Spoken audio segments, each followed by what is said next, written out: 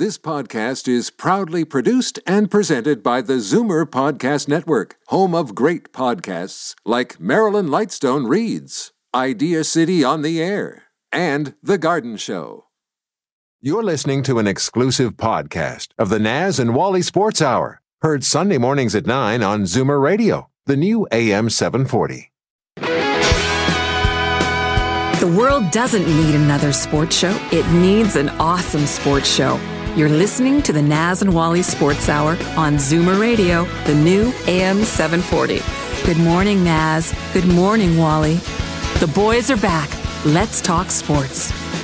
Good morning and welcome to the Naz and Wally Sports Hour. I'm your host, Walter Rigabon. Joining me as usual, my co-host, Naz Marchese. Good morning, Naz. How are you?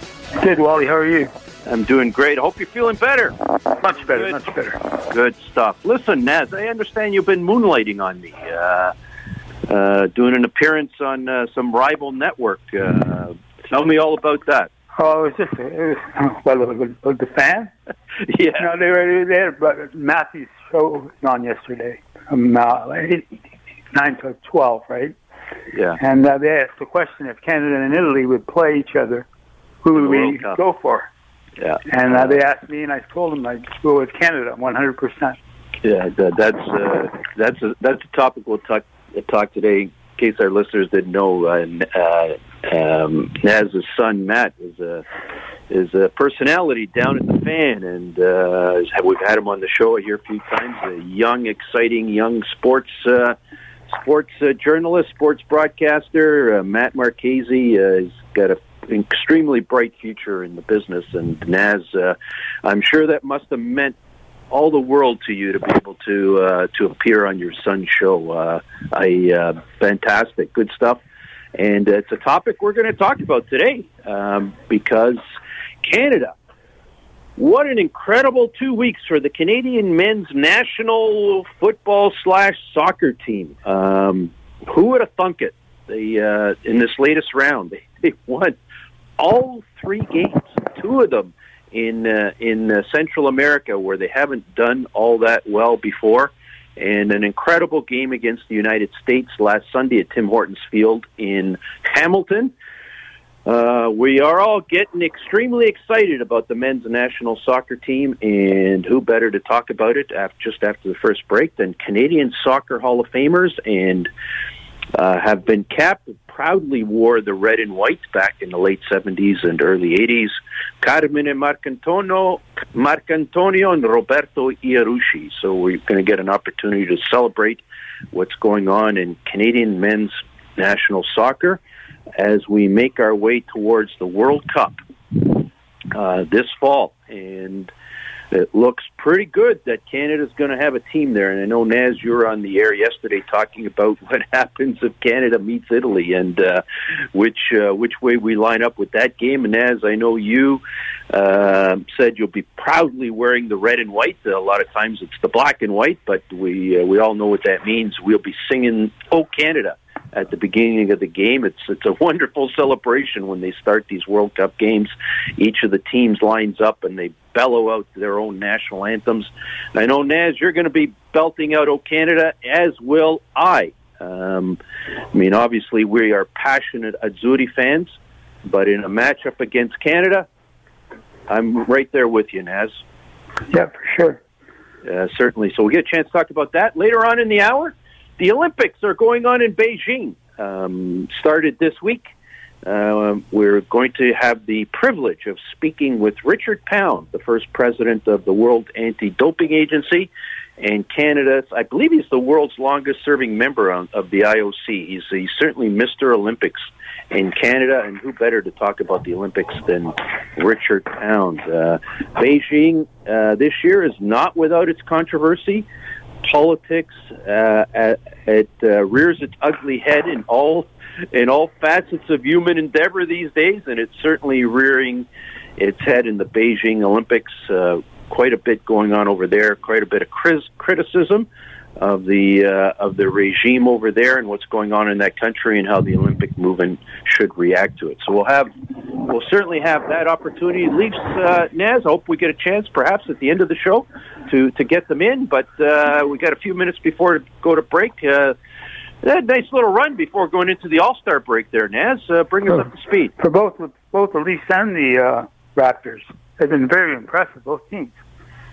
What'd you see? I mean, the first one against the Devils was kind of a tough one. Had to come back in that one, but they laid it to them the following evening in New Jersey. What do you see with this Leafs team, Naz? Austin Matthews has been terrific, and as Mitch Marner, they've been two great players every game. They're dominating out on the ice, and it looks good. Yeah, they certainly, Austin Matthews, wouldn't say he's phenomenal. He's absolutely phenomenal player. I wouldn't say he's taken his game to another level, but he's certainly cemented his place in the conversation as one of the top players in the NHL. I'm not so sure I can go as far as saying the top player in the NHL, but he's certainly in the conversation. No question about it. I mean, he's when he's going, he's such a force out there. So much skill.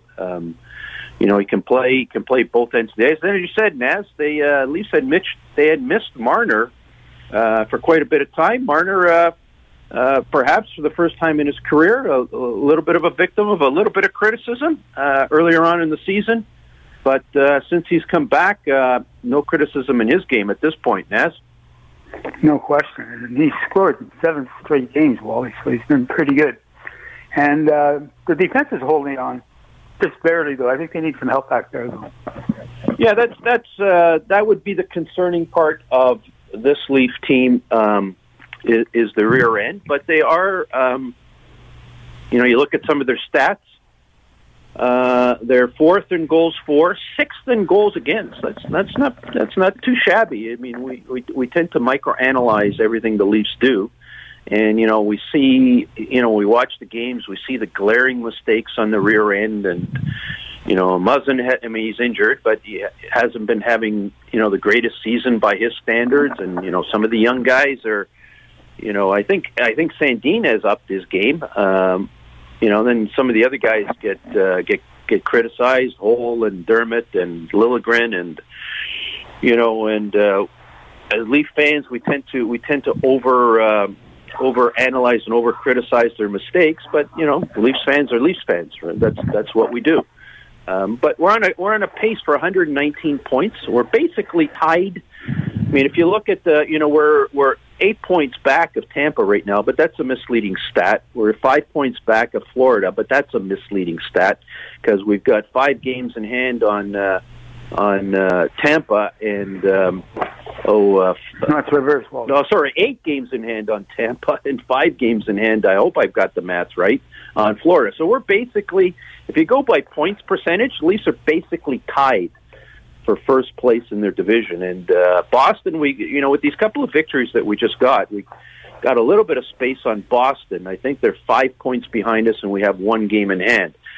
So if the Leafs can keep that little march going, it could be interesting, Naz. Well, they have a bunch of home games left. Well, there's the canceled games. They're almost all at home. So they're going to be at home a lot in the next couple of months. So they can see it being very productive. And the Leafs could finish first, and Boston could finish 8th, and they could play in a series anyway. Well, I think the reality, the way this season is shaping up, the 8 teams that are going to make the playoffs in the East are basically almost all settled at this point. And you're looking at a dose of the Florida teams, Tampa and Florida. Carolina's playing extremely well. The Penguins got their mojo back.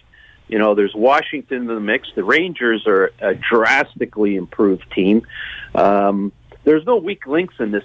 There's no weak links in this Eastern Conference. It doesn't matter and Boston, of course, who are always tough. You got to go into the playoffs against Bergeron, and maybe they don't have Chara back there anymore, but you got Bergeron and Marchand and Pasternak. They've certainly caused the Leafs some damage over the past. But the reality is there's not going to be any easy nights in the playoffs this year in the East. Really. For anything. They are all good teams, and any one of those teams in the East could potentially go to the Stanley Cup. I wouldn't be surprised by any of them. They are all ultra competitive, and it's going to be a tough grind for the Leafs. It really doesn't matter. Finishing first is obviously always you always strive for that, but it doesn't matter where you finish in the East this year. You are going to have a tough matchup in the first round of the playoffs. There's no question about it. Yes. Yeah, Pittsburgh's goaltending is very good. I'm impressed with Jerry. Tristan Jerry's been playing out the lights. And, maybe if we get a minute or two at the end of the show, maybe we'll talk about Jack Campbell and Peter Mrazek. On that note, it's time for our break. When we come back from break, we'll have Canadian Soccer Hall of Famers Carmine and Marcantonio and Roberto Iarusci. Look forward to it. It was a rainy day when Pizzaville asked, do you want to meet the hot Hawaiian of your dreams? This hot Hawaiian is slathered in bacon, red onion, spicy sausage, pineapple and hot banana peppers. A large thin crust is just $16.99. One bite and you'll say, "Lou, wow!" You might even get a lay on the beach. Call Pizzaville at pound 3636 on your cell phone. This is Daryl Sittler for Alta Infinity in Vaughan. I've worked with some great teams over the years, and the staff at Alta ranks among the very best. Expert sales, superior service, and the largest selection of Infinity cars and SUVs in Canada, and the most competitive pricing anywhere. It's no wonder that Alta has been an all-star performer for well over a decade. Visit AltaInfinityWoodbridge.com, or better yet, drop by the number 7 Auto Mall at the corner of Martin Grove and Highway 7. Experience the difference that makes Alta Infinity the captain's choice. We all value our sporting heroes. But what price would you put on one in mint condition? If you ask us, you'll get an honest answer. Mint Inc., trading cards and sports merchandise, is looking to buy your vintage collection of hockey, basketball, baseball, football, and soccer heroes. Come and see us in person at our new Toronto Mint Inc. Gallery, now open at 198 Davenport, east of Avenue Road, or visit our store online at mintink.ca. Show us what you got, and we'll show you the money. Think Mint Inc. They're not here to be nice. They're here to be right. The boys are back. The Naz and Wally Sports Hour on Zoomer Radio. Good morning. Welcome back to the Naz and Wally Sports Hour. We are live on the new AM 740 in Toronto. We're also on FM 96.7, and we stream on the internet all over the world, www.zoomerradio.ca. We're pleased to welcome back to the Naz and Wally Sports Hour Canadian Soccer Hall of Famers Carmine and Marcantonio and Roberto Iarusci. Good morning, gentlemen. Carmine, you first. How are you this morning, Carmine? Good morning to you, Walter, Naz, and Roberto, that I haven't seen in the longest time. But I'm down still in the Sunshine State in Miami, enjoying the beautiful view of the Atlantic Ocean. Well, good. God bless you, Carmine. Roberto, we have you this morning. How are you today, Bob? Well, I'm also very good, Walter and Naz. Good morning to you, and I say good morning from the frozen tundra of Mississauga. Yes. I'm glad Carmen is having such a good time. Yeah, I hope that he's not putting too much syrup on his waffles. Anyways, I know you guys are really good friends and have been friends since you played minor soccer in the Toronto area in the early 1970s with a club that I'm very familiar with. You guys are proud alumni of the Westwood Soccer Club, which was the dominating youth soccer club in Ontario in the early 1970s. You guys both graduated to the North American Soccer League, won championships in the North American Soccer League, played with some of the best players in the history of the sport on the same teams and against them. Of course, I'm talking about players like the names of Pelé, Cruyff, Quinaglia, Beckenbauer. You guys have seen the best of soccer, the best in historical terms. You've seen the best of Canadian soccer. You are the best of Canadian soccer. You were both capped You both proudly wore the red and white for our country. You're both proud Canadians. You're both Canadian Soccer Hall of Famers. Bob, I'm going to go to you first time around on this one, and then to you, Carmine. Bob, we are on the threshold of making history in Canada. We, based on the last three performances, we're literally just 1 point away from qualifying for the World Cup. I can't say that it's unexpected, but I didn't see it playing out this way. I didn't see I wouldn't say they're dominating the group, but they are in first place in the group. They are 4 points clear of the arch nemesis, the United States and Mexico. I believe we're 8 points clear of Panama and 9 of Costa Rica. We are this a hair close to making it. How does this make you feel, Bob? Well, I think it's a fantastic moment in sport, period. Yes, for soccer in this country and how we've suffered over the generations. Carmine and I were part of the 1982 Barcelona qualification series, so we know how it felt not to qualify by one goal. So I will say this: I want to congratulate Jason DeVos, John Herdman for herding this team together, if I may use that pun. They've done a tremendous job. They're deep at all positions, and they've been able to overcome a whole bunch of obstacles, which CONCACAF probably has more than any other region in the world. And to lead the group of 8 by 4 points with 3 games to go is just a magnificent achievement. Never mind the official note that we haven't qualified yet. We've qualified and then some. There's no way that Canada will not be able to qualify officially after we play Costa Rica, and I just can't say enough. I'll leave some of the more superlatives to my good friend Carmen to add to that. I really am so proud, and in many ways, I'm overwhelmed by it. Carmine? Yeah, I mean, Robbie hit it right on the nail. I mean, this is a team that has been just amazing. I mean, there's no other word. And the fact is, a lot of credit goes to, as Robbie says, to Jason DeVos, first of all, because he's now, let's say, on the technical side, head of Football Canada, I like to call it, by the real name, football, as you know, Walter.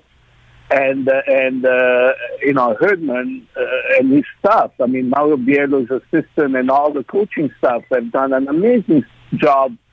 First of all, assembling some quality young players that a lot of them are playing in Europe. I think that makes a big difference. That these boys have been playing now a few years, some of them, and of course the major soccer league, the others. So at the top level, and in Europe, heavy game means something. So they've got the experience of what it means to become a team, a unit, and that's what they've become. They fight for each other. They love to play for each other, and if I look at the last window, the 3 games. It's amazing that John Herdman used basically every game. He changed at least 4 or 5. Last game from the U.S. to El Salvador, there were 7 changes from the starting lineup, and so that tells you that doesn't matter who shows up on for that game, they're gonna just sweat blood and tears and make sure that they're gonna get the results. And they're not number one by fluke, as Bobby said. They don't concede much, Walter. They won the last 3 games at 0-2, 2-0, and they haven't conceded a goal. They, I think, only conceded like 4 or 5. They're number one in goal scoring, and they're number one in every statistic, and number one team in CONCACAF. So it's not official. Let's not forget, because with that 1 point, and we gotta go to Costa Rica, we gotta go still to Panama. And the last game, I think it's at home against Jamaica, if I remember well. So, I mean, like Bobby said, we're That's almost 2 feet in the World Cup, and hopefully this team is going to remain number one, and they'll be first in CONCACAF. And Naz, I want to turn it over to you. John Herdman is a guy that we need to talk about, because I remember a couple of years ago when he was hired, we weren't too happy with the hiring, none of us. And look what he's done. He's built a women's team, and now he's built a men's team. How important is he to the whole mix?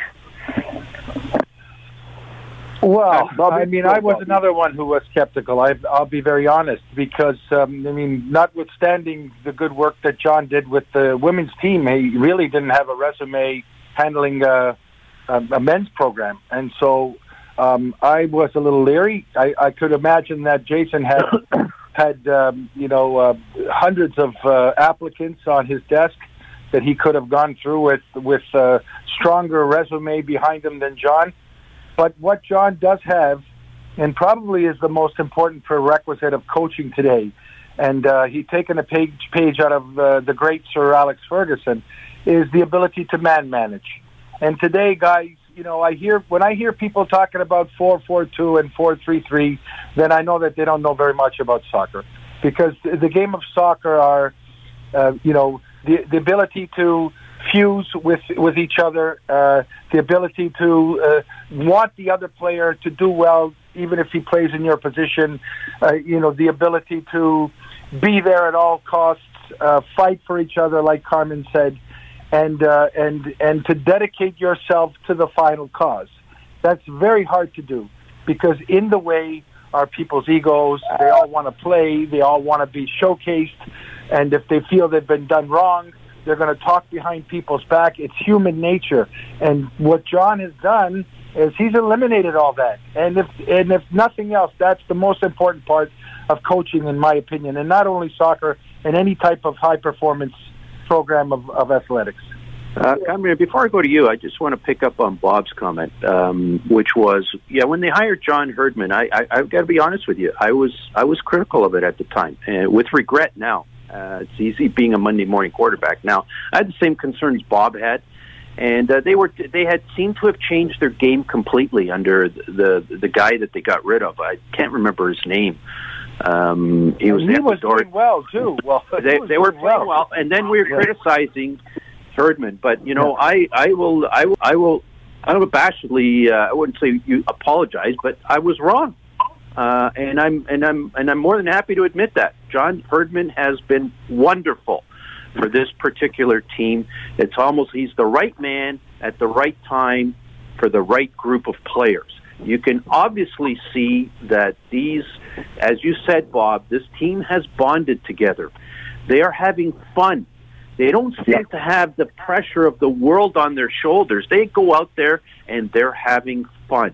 I find the most incredible part when they're playing and they show these pictures of Alphonso Davies, who's injured and wasn't able to play in the last 3 games.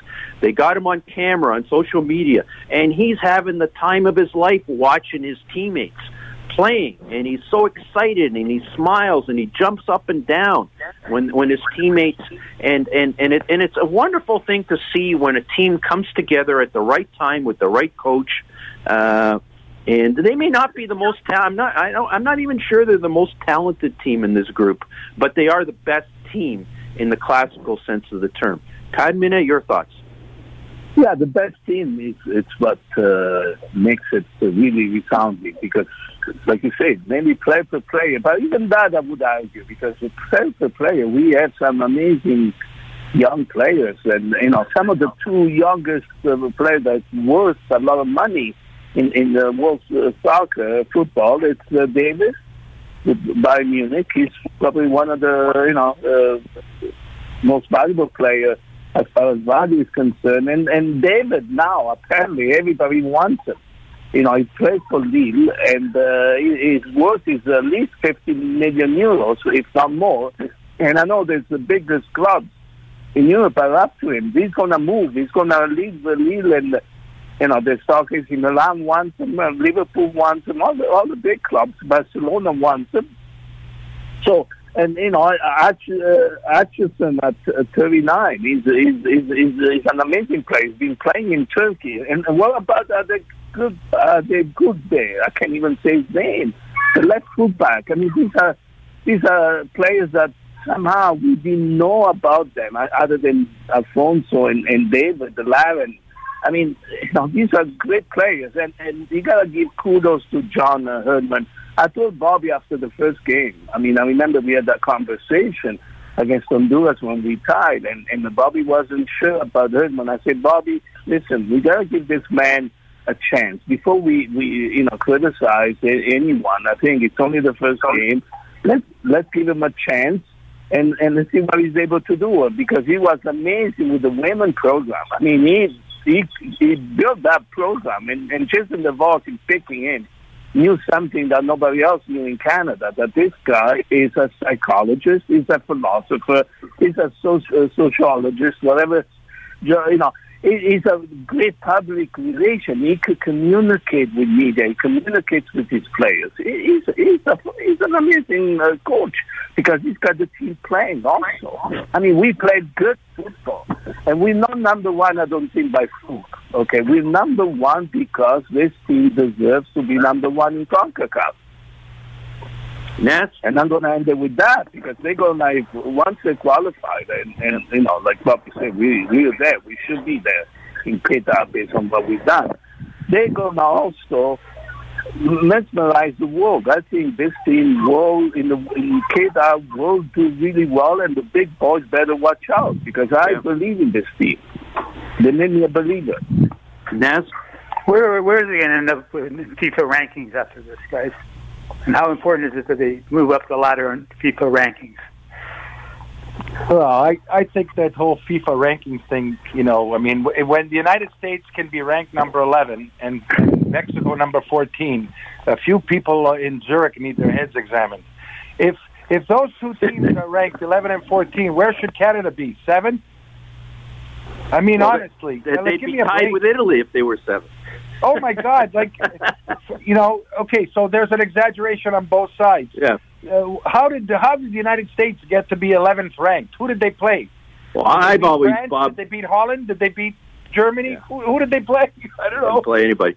I don't know. I have no idea how FIFA ranks teams. I mean, whatever their algorithm is, it probably needs to be sent back to a mathematician. I never understood how Belgium was the top team in the world for 2 or 3 years, ranked number 1. I mean, good players, golden generation as they call it, but what did they ever win? Never won anything. So I didn't understand how Belgium was number 1. In Canada, I think, help me out, Carmine, I think we're up into 30, 33. We're number 40 right now. I'm sure that they're going to reshuffle the deck. They'll end up being in the low 30s.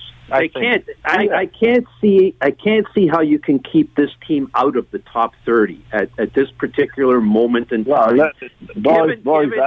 Walter, sorry. I mean, let's get our feet back on the ground too. I mean, listen, we were ranked number 60 plus not long ago, okay? And even though not perfect, the FIFA ranking is based on international games of value. That most of the games are internationally have some meaning, okay? And so based on victories and all that, I mean, their ranking obviously is not perfect, but it gives you a picture of where nations are based on their results of the last 2-3 years. And Belgium has been one of the top teams, in their performance at the European level, which is top teams are in Europe. Let's say this, and then you got Brazil, Argentina. That will never change. They're going to be always ranked up there. The seeds are what they are. But when it comes to Canada, now let's. I mean, the ranking right now, I think, reflects what Canada has done in the past and what they've done in the last 2 years. I mean, Canada. We had a difficult time in the past going to Honduras and El Salvador and Mexico. And never mind. I mean, the last time when we played in Honduras, I remember it was embarrassing. We lost 8-0. I was embarrassed. That was only 4 years ago. And that's when we come to ranking number 80 plus 90, wherever we were. Now Canada is down to 40, which I think reflects what they've been doing the last 2 years under Herdman, under the program. I think if they become unbeaten like they are now in the next 3 games, next window in March, they could go down as far as in the low 30s. I think reflects where Canada should be now in the world rankings. And even though they're not perfect, but it reflects.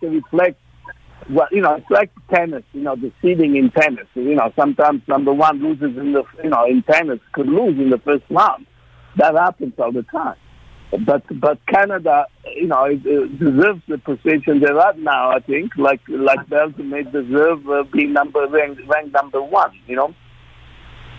Carmine, we can agree to disagree. We'll have that. I'll counter that debate at another time. Unfortunately, we've got to get to Dick Pound to talk about the Olympics. So, Bob and Carmine, we're going to thank you. I talked to your good friend the other day, Bob Lenarduzzi, and we've all agreed that we're going to do a round table, all of us, when Canada goes back at it at the end of March. So I look forward to picking up this conversation, and as Canada heads towards the World Cup, I'm sure we'll have lots of opportunities to celebrate this great year in Canadian soccer. Bob, Carmine, thank you so much for this morning. Appreciate it. Always a pleasure. Take care, guys. Thank you, Walter. Thanks, Naz. Have a good day. Thanks, guys. Thanks, guys. Got Dick Pound coming up. We'll be right back. It was a rainy day when Pizzaville declared, "We'll never be the fastest. We'll never be the cheapest. We'll never be the snazziest dressed." What? Yeah, my point is, we want to be the best. At Pizzaville, we want to make the best pizza, stone-baked, the traditional Italian way. Pizzaville Stone-Baked Pizza. Fiercely Canadian. Authentically Italian. We all value our sporting heroes. But what price would you put on one in mint condition? If you ask us, you'll get an honest answer. Mint Inc., trading cards and sports merchandise, is looking to buy your vintage collection of hockey, basketball, baseball, football, and soccer heroes. Come and see us in person at our new Toronto Mint Inc. Gallery, now open at 198 Davenport, east of Avenue Road, or visit our store online at mintink.ca. Show us what you got, and we'll show you the money. Think Mint Inc. There's an old saying, entrepreneurship doesn't build character, it reveals character. Entrepreneurs learn to trust a person by trusting people. The law firm Rigabon Carly understands this. They know all about entrepreneurs because they work for them. Every day, they've earned their trust. They know that when it comes to meeting the legal and business needs of entrepreneurs, good enough is not enough. Rigabon Carly, the intelligent choice. Opinions expressed on the Naz and Wally Sports Hour are those of Naz and Wally and their guests. There are two ways to argue sports with these guys, and none of them work. The boys are back, the Naz and Wally Sports Hour on Zoomer Radio. Good morning and welcome back to the Naz and Wally Sports Hour. We are live on the new AM 740 in downtown Toronto, 96.7 FM, and streaming www.zoomerradio.ca. We're pleased to welcome back to the Naz and Wally Sports Hour the longest-serving member of the International Olympic Committee and the first president of the World Anti-Doping Agency, a gentleman who really requires no introduction, Mr. Richard Pound. Good morning, Richard. How are you this morning? Very well indeed. Nice to be with you. Thanks so much for joining us, Richard. The Olympics are on in Beijing. There's a certain level of criticism of what's going on. We certainly don't want to dwell the entire interview with you on the criticism. The Olympic movement is something that has been part of world history and has contributed so much. So we should never lose sight of the fact of the importance of the Olympic movement and why the Olympic movement was originally founded. So we don't want to necessarily dwell on all the current negative aspects of it. We certainly do want to dwell on some of the positive aspects of the movement. Richard, Beijing, some criticism. Let's get it out of the way. You were quoted, I mean, obviously there's a lot of people around the world that think the Olympics shouldn't go on. There's polls that say Canada shouldn't be there. We get into the whole issue of politics and sports. You were quoted this week as saying this, and then there certainly wasn't much choice in these particular Olympics. There weren't a lot of bidding cities for this particular Olympics. And you said this is not a political exercise. This is a sport exercise. Richard, what did you mean by that?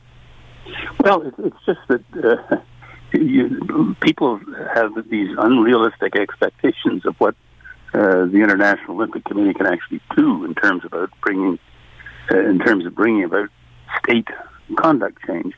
And so we've said, look, we can't do that. We have no mandate, no expertise, no power.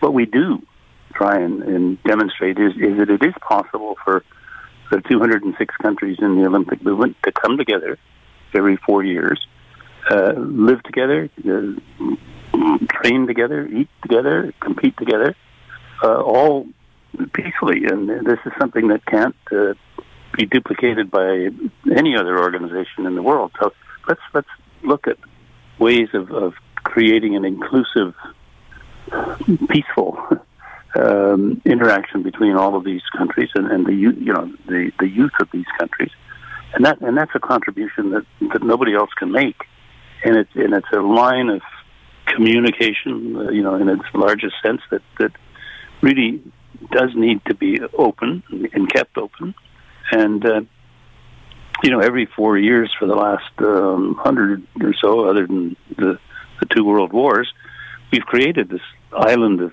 international peace and cooperation, and that's worth it. And it may not last, but it's certainly a lot better than what the professional politicians have been able to accomplish in terms of state relationships.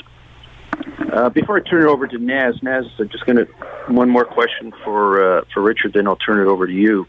The response that a lot of the countries came up this year, there's obviously concern about human rights abuses, the what's going on with the Uyghurs and all kinds of different things in China. The response that a lot of the politicians, or the political response, has been what they're calling a diplomatic boycott. I guess they're withholding their diplomats from attending the games, and you're not finding the First Lady of the United States going to the games, and the politicians seem to be staying away from it. Is that an effective response, Richard? A diplomatic boycott, does that accomplish anything? Well, I think it can if it's concerted. I mean, if it's just a few here and there, it's not going to affect Chinese conduct. But I mean, states know how to deal with other states. I mean, that's their business, and you can send all kinds of signals that indicate disagreement with, or displeasure with, or abhorrence of whatever may be going on in another state. And this is one way you can do it. You say, we're not going to stand in the way of the athletes who've been training for years and years and years. We agree with the idea that an institution like the Olympic Games really can make a contribution. So we've moved away as states from calling on athletes to pay the price for whatever is going on, as happened. You may remember back in Moscow in 1980, it brought about zero conduct change on the part of the Soviet Union. So here they're saying, let the kids play, let the young people play. We'll indicate our displeasure with, in this case, China, but it has certainly been a factor in other Olympic Games, and we will accept the responsibility of having to bring about conduct change in whatever the target country is. Naz? Richard, you were a swimmer back in the 60s, right? Was performance-enhancing drug around then, and what do you suspect they took back then? Well, it's an interesting historical exploration here. When I was in the Olympics in Rome, there were no sport rules that prohibited the use of drugs. There some drugs were prohibited by law, but they tended to be the opioids and so on. But so in the Olympic Village in Rome, the weightlifters had been using testosterone and testosterone-based products for years and years and years, and it started to spread to the throwing events in track and field and so on, and basically they were saying, well, what are you using? Well, and how much are you using? And what it is, and it wasn't until actually later in the games in Rome when a Danish cyclist died during one of the road races and was found to be laden with some stimulant. I forget exactly which one it was, but it was ephedrine or something of that nature. And so the old boys on the IOC at the time, they were all old and all boys, said, oh, well, look, this isn't supposed to happen. You're supposed to come to the games to have fun and so on, not to die because you've been using drugs. And so the IOC formed a medical commission, had a subcommission on doping and biochemistry, and said, all right, let's find out what they're taking and make up a list of banned substances so that you're not going to have people taking things. And of course, it's competitors being competitors. They say, how much are you taking this stuff? And they say, oh, well, 5 milligrams. So, well, I'm not trying to level the playing field. I'm trying to beat you, so I take 10.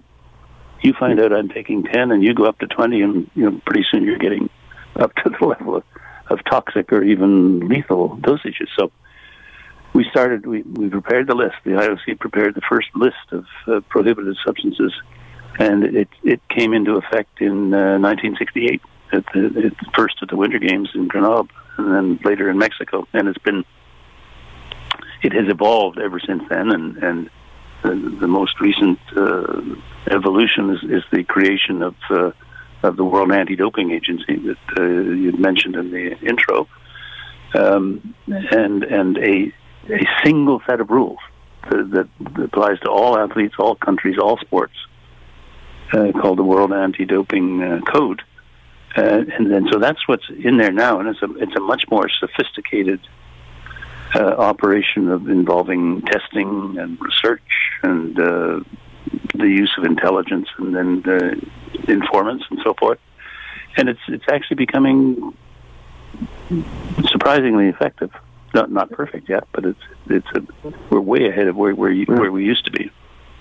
Richard, I just want to follow up on that point. You were the first president of WADA. You are the most significant figure in the history of the sport in terms of trying to get doping out of sport. We've just touched upon it. You've just introduced some concepts about intelligent testing and that type of thing. We see the Russians are competing under the ROC banner as a penalty for their transgressions of a few years back. What is the state of doping in the sports world right now? Doesn't seem to have been that many eruptions lately, but I'm sure efforts are still being made to try and get around the rules. Have the doping agencies, for lack of a better term, caught up? Well, I would say, the advantage, as in, if you're a bank robber, you know which bank you're going to rob and what day it is, and if you're the police, you sort of have to wait to find out what that's what happened and then investigate further. So what we do now is make sure that everybody's aware of the list and and what's on it.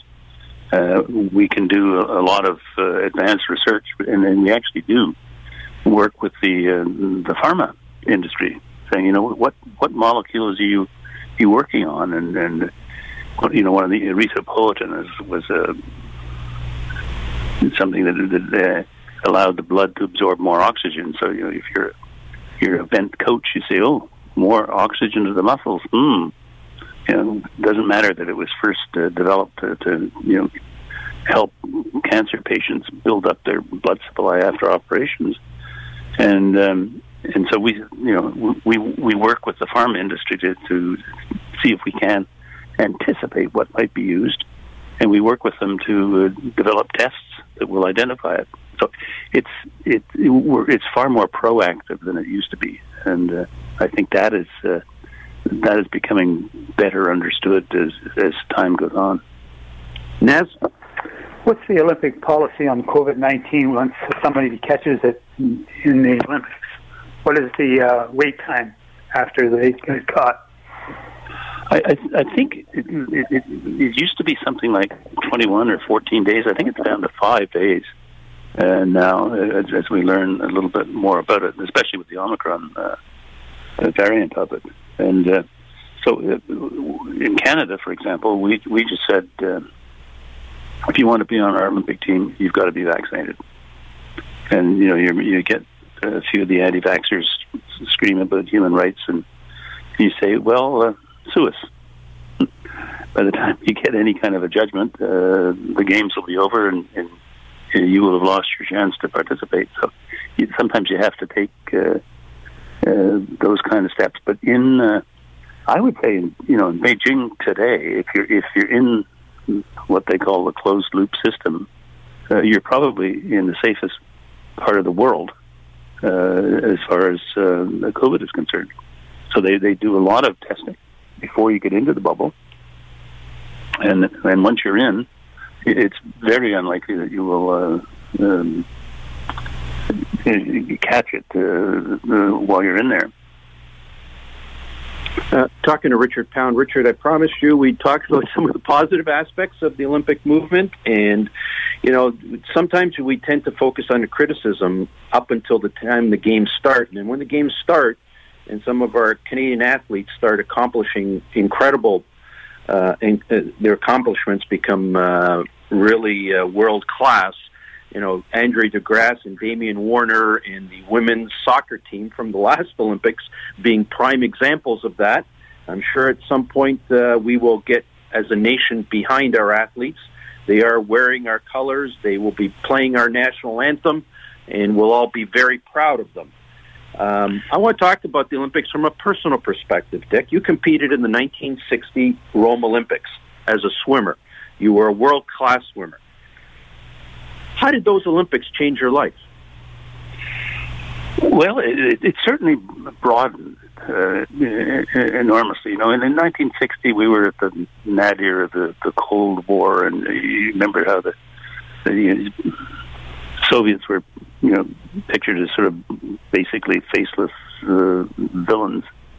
And when I was there, and I saw a whole bunch of Russian swimmers. We couldn't speak each other's language and so on, but they became people rather than symbols. And 100 meters was just as long for them as it was for me, and sort of you each know what went into getting you to the Olympics and to the finals if you were fortunate, and so there's kind of a shared understanding that builds up, and I took that away from the games, and remember that as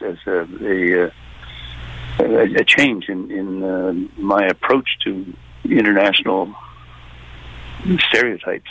So it ended up being a wonderful experience, and I've stayed in sport because if there's anything I can do to give somebody of this generation an opportunity to have the same level of fun and exposure that I had, it's well worth it.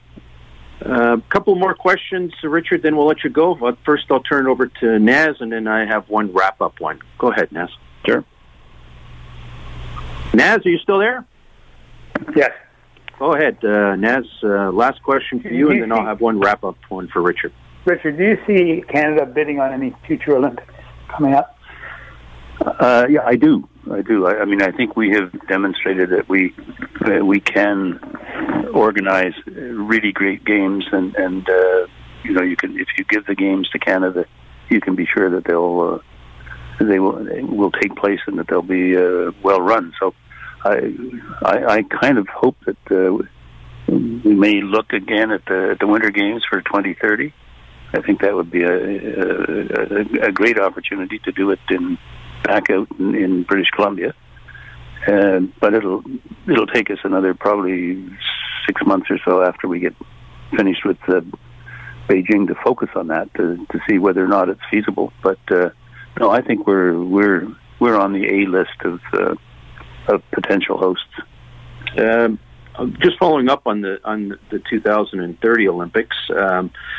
There's some reports out this week that Canada's considering an Indigenous bid for the 2030 Winter Olympics. That would be a striking idea. Your thoughts, Richard? I think sort of on the international marketplace, if that's the right description for it, I think that would be very interesting, because many countries are much more focused on Indigenous peoples and the a combination of the past and present and future integration of them in the overall society. So I think that would be great, and I think it would be. In fact, there was a fair amount of Indigenous involvement in the 2010 games in Vancouver and Whistler. So this would be building on a number of very successful relationships that were started at that time. And we'll wrap it up with this one, Richard. One of the other areas of the Olympics that's received criticism is sometimes the scale of them becomes to a point that some people considered excessive. The Sochi being the prime example, $56 billion spent. What is the future of the Olympic? I'll just say it this way: what is the future of the Olympic Games and the Olympic movement? I think it's frankly, very healthy. The $56 billion. I've never been certain that that's a real number as opposed to a manufactured number, but I remember when Russia was bidding for the games. He said, "Look, when we were the Soviet Union, we had all of the winter facilities that we needed, but he said they're now in the hands of our competitors." And what the vision was for Sochi was to have a winter sport center, both for tourism and for national use and also for international use. But what they didn't have at the time in the Caucasus was the alpine and mountain side of things. So they had to build that. And as the bid committee at the time said, look, yes, Europe has all of this stuff already. They've had 100 years to develop it. We need to do it in the next 7 years. And so they established an entire alpine apparatus. I think the tourism side of it took a beating when the Russian Federation invaded the Caucasus, or not the Caucasus, I'm sorry, blocking on this, but in the Crimean area. And so they didn't get the legacy that they probably should have. But that said, what we've done recently is change the way in which we are awarding the games. We don't sort of just sit in Lausanne and wait to see what bids come through the transom. We said, no, wait a minute, these are our games. We should be out looking for the best hosts and discussing with potential hosts, how can we make this good for both of us, and be a lot more flexible in terms of spreading some of the events around in within a territory and all that kind of stuff that will take advantage of what's there already, allow upgrading rather than starting from scratch, and making sure that when the games are over, the host country has an enduring benefit that comes from that. We've been talking Richard Pound. Richard, the Olympics, some of the greatest, if not the greatest moments in Canadian sport have occurred at the Olympics. There's so many examples of them. Nancy Green, Damian Warner, Andrew DeGrasse, the Canadian men's hockey team in Salt Lake, the women's hockey team, the women's soccer team. The list is endless. It's always an incredible moment when we see that Canadian flag raised and we get to belt out our national anthem. It is certainly important, and I'd like to take the opportunity of thanking you, because I know in Canadian history You've been such a big part of that, and you deserve our thanks. Thanks so much, Richard. Well, I think our athletes deserve it, so watch them in Beijing and cheer. It's Team Canada. We certainly will. Thank you for joining us this morning. Thank you. Naz, we just got about 30 seconds left. Actually, I've just been told we have no time left. No time. There's no time. So, Naz, really quickly, last word. Next week is Super Bowl Sunday. Let's see what happens. We'll see what happens. To all our listeners, have a fantastic week. To our producer, Owen, I don't get a chance to thank you. Thanks so much for keeping us on the air in these difficult circumstances. Have a great week. This podcast is proudly produced and presented by the Zoomer Podcast Network, home of great podcasts like Marilyn Lightstone Reads, Idea City on the Air, and The Garden Show.